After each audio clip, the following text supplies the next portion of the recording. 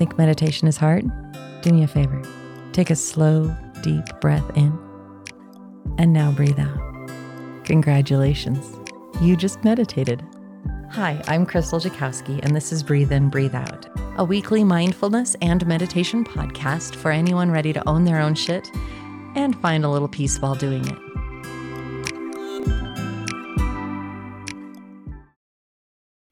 Welcome to the next episode of Mindful Caregiving on Breathe In, Breathe Out.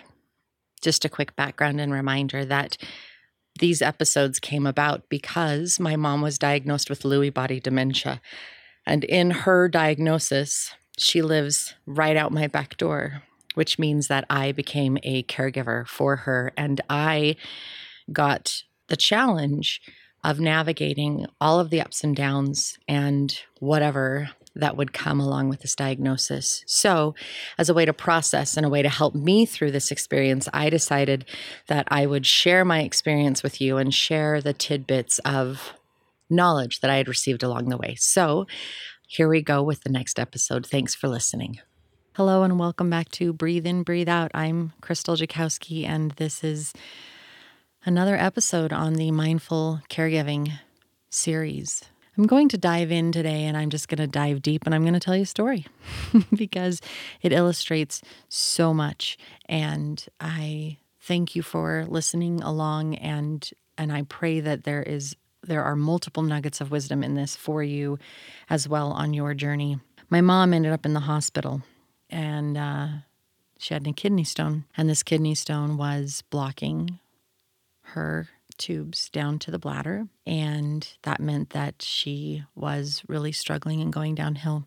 Her kidney wasn't functioning correctly because the urine was being pushed back up into the kidney, and it was just causing lots of problems, and she was in a lot of pain. Now, my mom and I had gone into the hospital 7 months before this, and she had a different issue, and she did not have the diagnosis, although I was her medical power of attorney at the time. And that time when we were in the hospital, things were they were normal for a hospital. I wasn't as educated on her stuff. I mean, I knew what she was going through and her challenges up to that point because I had been watching everything for years, and she had slowly, this or that had happened. And so it wasn't that big of a deal other than when she was confused and I was trying to help answer questions, but the doctors didn't really want to talk to me because my mom was the patient. This time in mom's chart, it said that she had Lewy body dementia. And it also said that she is a DNR. And the first doctor that came into the ER to check in on us and see what was going on looked at me, and he nudged towards the dementia diagnosis, and he said, "I just really want to thank you for being here." And it was a stressful moment to have my mom in the hospital, and it dang near made me cry to have him acknowledge my efforts in taking care of my mom. My mom was admitted to the hospital. There was no way that this was going to pass on its own. They didn't think, and she was going to have a surgery where they go up the tube through the bladder and then blast the kidney stone where it's at in order to free up the passage and help her reduce the pain and let her kidneys go back to normal function. The crazy thing was that the daytime doctor that came in and had her as his patient saw her DNR. Now, my mom is 71 years old. She has a dementia diagnosis of Lewy body. She knows that when you have CPR, meaning chest compressions, that they are going to break ribs, and it's highly likely that they will puncture lungs at the same time. And at her age and where her body is at, my mom does not want to have to heal from broken ribs, punctured lungs, and whatever else her body is going through, whatever caused her body to crash. So my mom had decided that she was a DNR. And the doctor didn't like that. So he was trying to convince her to change that DNR. And then my mom looks at me and says, "Crystal?" And I looked at the doctor, and I was really upset because this puts me in a really rough situation. And I think More caregivers go through this and it's not talked about. Doctors really don't want a patient dying on their time. And I understand this. Hospitals do not want patients dying in the hospital because it puts a black mark on them. That's not a good thing. And so the best thing they can do is say, hey, can't we do everything we can to keep this person alive? It's not necessarily in the best interest of that person and where they're at. It is in the best interest of the doctors and the hospitals, which means that they are going to try to convince you to change that for that hospital stay, no matter what happens in that hospital stay. The problem with this is that my mom seems pretty largely with it. But my mom has made that decision in a moment of clarity while my mom and I were sitting together talking about things. And when a doctor is trying to convince her to change it, and then she looks at me, and if I am the one who has to look at that doctor and say, she's a DNR, please stop asking her to change it, then I kind of look like an asshole. It makes me insecure. It makes me frustrated. Do I look like I don't want to keep my mom alive because I'm choosing to keep her DNR instated? And that's the way I felt. And it was frustrating as heck because one guy is, thank you for being here and supporting your mom. And the next doctor on her floor wants me to change things. The doctor leaves. The nurse does her thing. The nurse's assistant comes and does their thing. And then my mom starts to have periods of hospital psychosis. If you've never heard of it, let me explain. When an older person goes into the hospital, it is a strange place. It is not their normal, regular routine. And it is not uncommon for them to start having visions or hallucinations. Now, my mom believed that the ceiling in her room was unbelievably filthy, that the vents were dusty and hadn't been cleaned in forever. But they were clean and white as could be. From my point of view. Other people might start throwing things because they're confused. That's part of hospital psychosis. My husband's grandfather was in his hospital bed, and he thought that he was being held captive in a golf cart. This is hospital psychosis. It is seeing and believing things that are not necessarily real, and it happens when they are out of their own routine, their own area. Confusion, hallucinations, all sorts of stuff. Now, my mom was having that. She would only talk about it when nobody else was in the room. When the nurses and assistants would come into the room, mom seemed pretty with it. She would answer a question, and sometimes those questions would not make any sense. They would not be a true answer, and then I would correct the answer very gently in any way I could. But to them, she seemed like she was pretty normal. And then we got into the time. It was time to go to surgery. and the anesthesiologist came into the room. And once again, my mom looks like she's completely with it. And the anesthesiologist says, are you sure that you want this DNR? Why don't we just waive that DNR for this surgery? I mean, it doesn't make sense to have a DNR for such a simple surgery. Why would you want to die if something went wrong and I could just do some chest compressions and bring you back? And once again, I am placed in this position where I had to advocate for my mom's wishes. It made me angry the way that they were treating her and trying to get her to change things, knowing that she had a Lewy body diagnosis and knowing that I was her power of attorney and trying to convince her that she wanted it changed because she looked lucid. So I looked at my mom and I said, hey, Mom, do you trust me to sign these papers? And she said, yes, I do, Crystal. And I said, great. So I took the paper and I marked off DNR, no chest compressions, no intubation, no nothing. And I signed it and I gave it to the guy and I let him go out the door. And as soon as he left the room, my mom asked me if I could see the footprints on the ceiling. Another period of psychosis. It turned out that they were Mama Bigfoot size, and they must have stood on their hands on her bed in order to get their feet up there, to which I chuckled and laughed and said, well, I guess they were like Lionel Richie dancing on the ceiling. She chuckled, and then I asked her if she was nervous about the surgery. I changed the subject so that we didn't dwell on these footprints that did not exist in my world, but they absolutely did in hers. Hospital red tape, end-of-life prep, and caregiving. My mom and I have done a ton of work. You all know what an advocate I am for end-of-life planning. That's who I am. That's how I feel.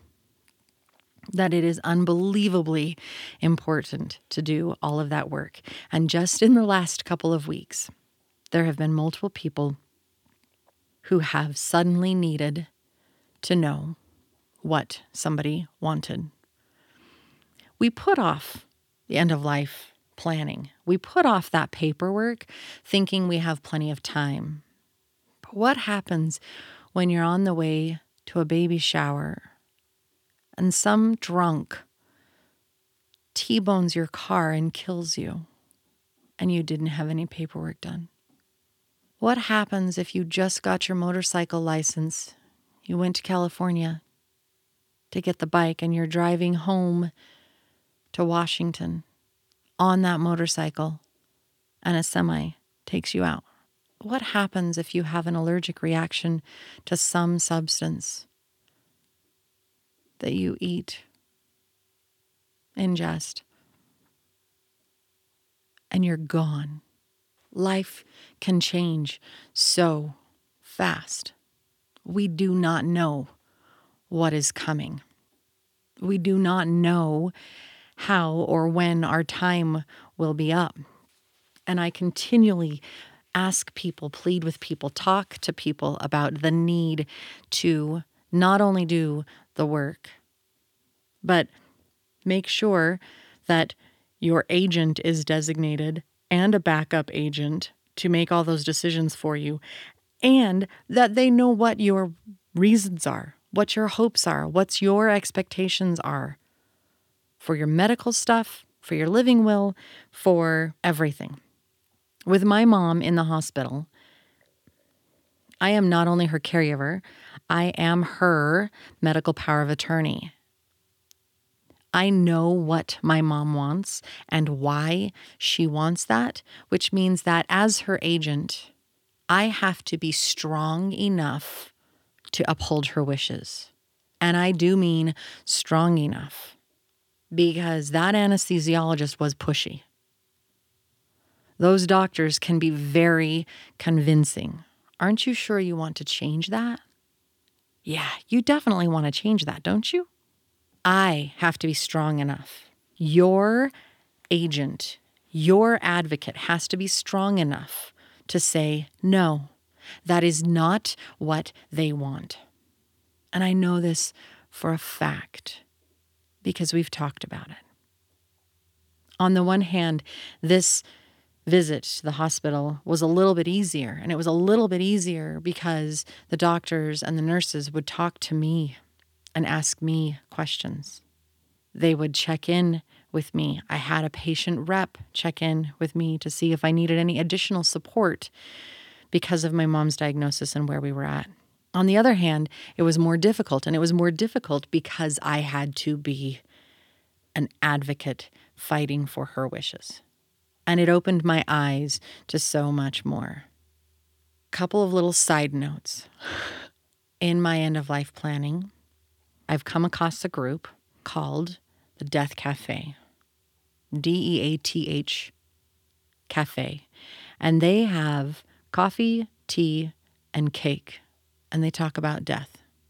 They talk about the challenges of death, whether it's your own or somebody else, whether you're a caregiver facing it or whatnot, all aspects of death. And it is an open forum way that you can check in and talk about it. And in this Death Cafe, I learned of something called a dementia directive. You know, we all plan for a normal passing. Quote unquote, air quotes, there is no such thing as a normal passing. And yet, I had never heard of this other thing called a dementia directive, which allows you to know or state what your wishes are in different stages of dementia, because in the early stages, it's almost seems like nothing's wrong and you can largely fend for yourself. In the middle stages, you need more assistance. You may need help showering and getting around. You cannot drive anymore. You may not remember how to make a sandwich. You may have challenges. You will, in the middle stages of dementia, you will have challenges with normal day-to-day activities. And in the late stages of dementia, you are largely bedbound. You are definitely incontinent. You are definitely being taken care of 24/7. You are being fed. Now, something I learned about in my Savvy Caregiver class and my dementia class and the Death Cafe is the fact that as we get older, even antibiotics can be a life-extending thing. If you have dementia and you are in a bed and incontinent, it is not uncommon to get a urinary tract infection. Now, you can treat the urinary tract infection so that you can live longer in this confused, totally reliant on other people state, or you can do comfort measures, which is treat any pain, any discomfort. Do not do antibiotics. Allow the infection to go sepsis, and the patient passes away from a urinary tract infection. And on the one hand, this sounds horrible. And on the other hand, it's, oh my gosh. Well, how else are they going to pass? Through starving? Their body just gives up for failure to thrive? When you start to truly know and understand what you're dealing with and what you're facing, it's mind-boggling, it's enlightening, it's scary. It's also soothing and understanding when I can sit back and I can say, if I am in middle stages of dementia where I'm already confused and somebody has to help me shower and I can't really operate for myself, I'm okay letting a UTI be the reason that I pass. Just keep me comfortable and let me go. And I can say that now as a 40-something-year-old woman with a completely clear heart and mind, and nobody can question whether or not I was sane, and I can put it forth so that everybody knows. Because once somebody's diagnosed with dementia, there's already a slipping of the mental faculties. You do not know if you will make it to a long golden age and pass peacefully in your bed, or if you will go some other way, surprising and sooner. Who knows what you want? Who is strong enough to advocate for you through the hospital red tape to ensure that your wishes are taken care of? It was an eye-opening experience. It was amazing for me to see and know and walk through it. And in being there with the diagnosis and the DNR in her chart, it opened up more possibilities because I was given more resources, more references, more help, which lightened my load and reminded me that there are other steps and that it will be okay. Yes, it's going to be a challenge. Yes, it's going to be overwhelming. And yet, there are others willing, able, trained, and ready to assist me in my next step, and my next step, and my next step. End of life, caregiving, and hospital red tape. Only you know what you want. Only you know what you don't want. Let's open up these conversations. Let's make sure that we all talk about what's really there. Because the statistic is, so far, 100%. 100% of us end up passing away. Like, they haven't figured out how to make us live forever. None of us are immortal. So if that's a fact, and we know that fact, then why not do what we can to prepare ourselves and those around us? I wish you strength. I wish you love. I wish you self-care. I wish you moments of joy, tidbits of laughter. And with all my love, I'll see you here again next week on Breathe In, Breathe Out.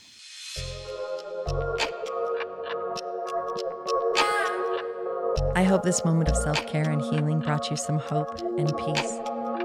I'm Crystal Dukowski on Instagram, Facebook, and YouTube, and I hope you check us out and follow along for more content coming soon. I look forward to being with you again here on Breathe In, Breathe Out. Until next time, take care.